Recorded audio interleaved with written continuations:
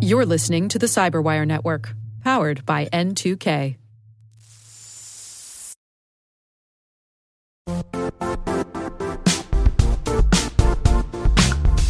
The IT world used to be simpler. You only had to secure and manage environments that you controlled. Then came new technologies and new ways to work. Now, employees, apps, and networks are everywhere. This means poor visibility, security gaps, and added risk. That's why Cloudflare created the first-ever connectivity cloud. Visit cloudflare.com to protect your business everywhere you do business.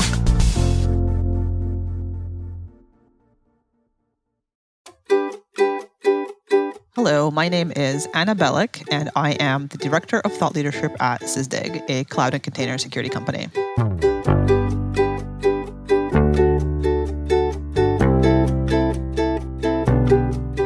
I was convinced when I was a kid that I wanted to be a mathematician.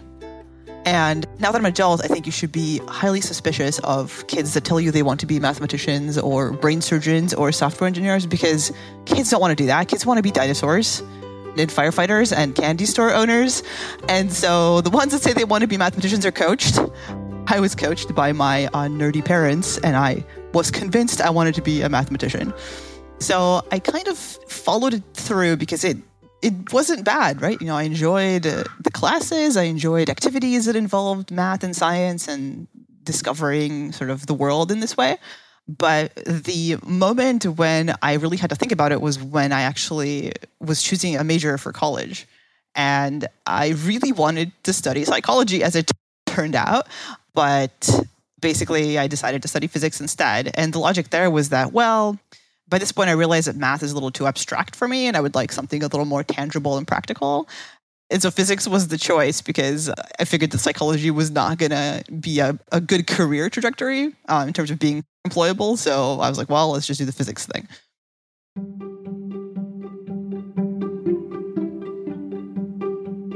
So physics is hard, as it turns out. And actually, I knew this going in. And I told myself the story that even if I hated physics and it wasn't the right choice, that if I could do physics, then I could do anything. So I actually discovered probably by junior year that I didn't really like physics all that much. Not because it's not beautiful and amazing and fantastic, but because I didn't really see myself enjoying that long term as a career, or honestly, the classes were hard and painful. So I suffered through and I graduated and I finished my bachelor's degree, and I decided I would go to graduate school. And as I was deciding that, it occurred to me that actually physics was still a little abstract for me. So I majored in material science and engineering for my graduate degree, thinking that I would keep creeping toward greater and greater applied sciences and pragmatism, and maybe I would find my center eventually.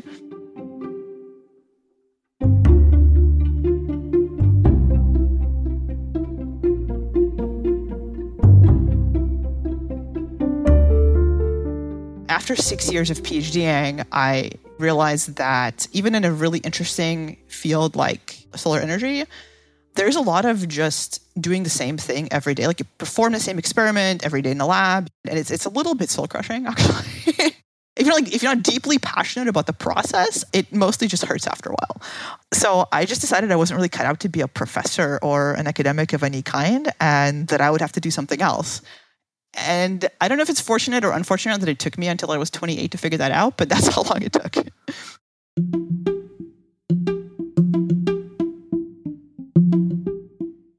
I would have probably been a lot more miserable if I didn't have the type of personality that enjoys challenges. So I kind of feel like I made it through all of that fairly difficult, I would say, schooling. Not because I loved physics or I needed to be a mathematician or any of that, but because I just enjoyed being challenged, and it almost didn't matter on what front. For a brief period, I worked for a company that was doing actually solar-related things, but more on the consulting and finance side, which was kind of interesting. That didn't last, so I decided to move on. And what happened was fairly unlikely in that I got a call back from Gartner, which is the large analyst firm that does all kinds of information technology and now actually broader research and advisory. And I actually didn't know what they were. I'd heard about them from somebody in my network, and they were like, just apply. They hire smart people. So I did, and they interviewed me, which is wild because normally they interview people that are very, very senior and have had a long and illustrious IT career, and I was not that.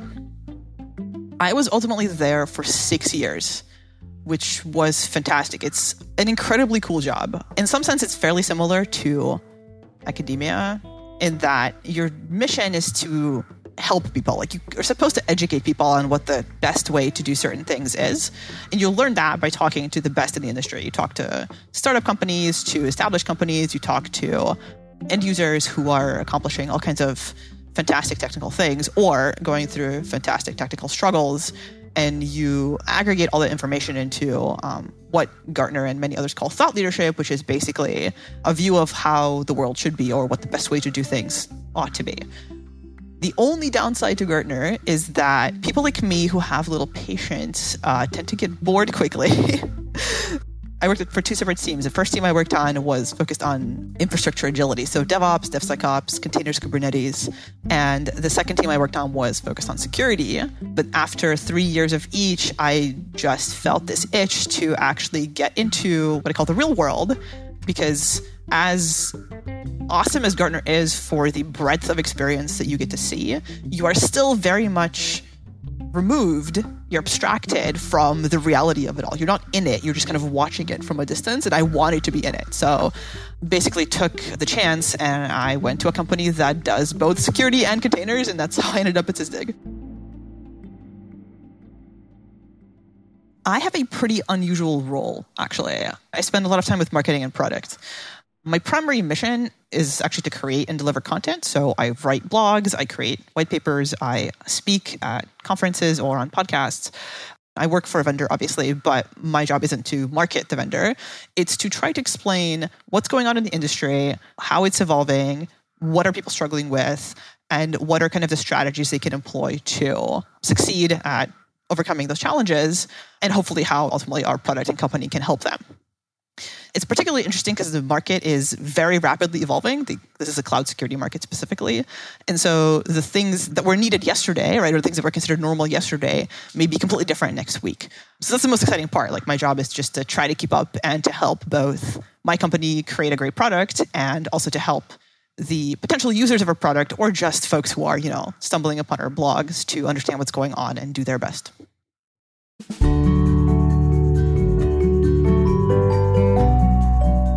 Don't limit yourself and your career opportunities by focusing too much on things like whatever degree you got or whatever your current title is, or even what industry you're in, right? So I was a physicist, essentially, that was going to be a professor, and I just decided one day that I didn't feel like it anymore, and now I'm a cybersecurity expert, right?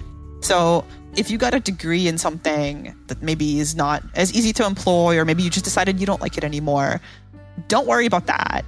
Think about what skills you actually have and what skills you might need to succeed in some other role that isn't the one you're in right now.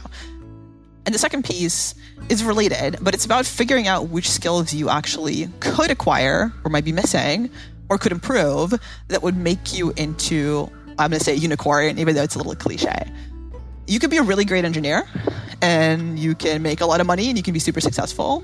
But if you're a great engineer and a great communicator, that is invaluable. Like, those people are super rare. And if you can teach yourself as a great engineer to be a great communicator, you become that much more valuable to literally anybody, actually, to the industry. I mean, ultimately, I think any role you have along the way is almost more important who you meet and how you make an impression on those people than what you actually did there. And so what happens is, once you have met a bunch of people that you enjoy working with, you never really want to let them go. So I hope maybe that the most impactful thing about me in any company is that people want to work with me even after I've left.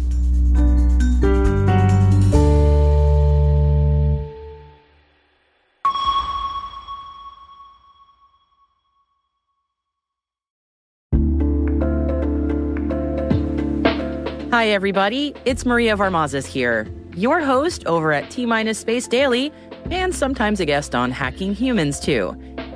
We here at N2K Cyberwire work hard to bring you concise, intelligence-driven news and commentary, and we'd like to know how we're doing. Please take a few minutes to complete our audience survey and share your feedback to help us continue to grow and meet your needs. Visit cyberwire.com/survey. That's cyberwire.com/survey to get started. Thanks so much for your input as we reach for the stars. It means the universe to us.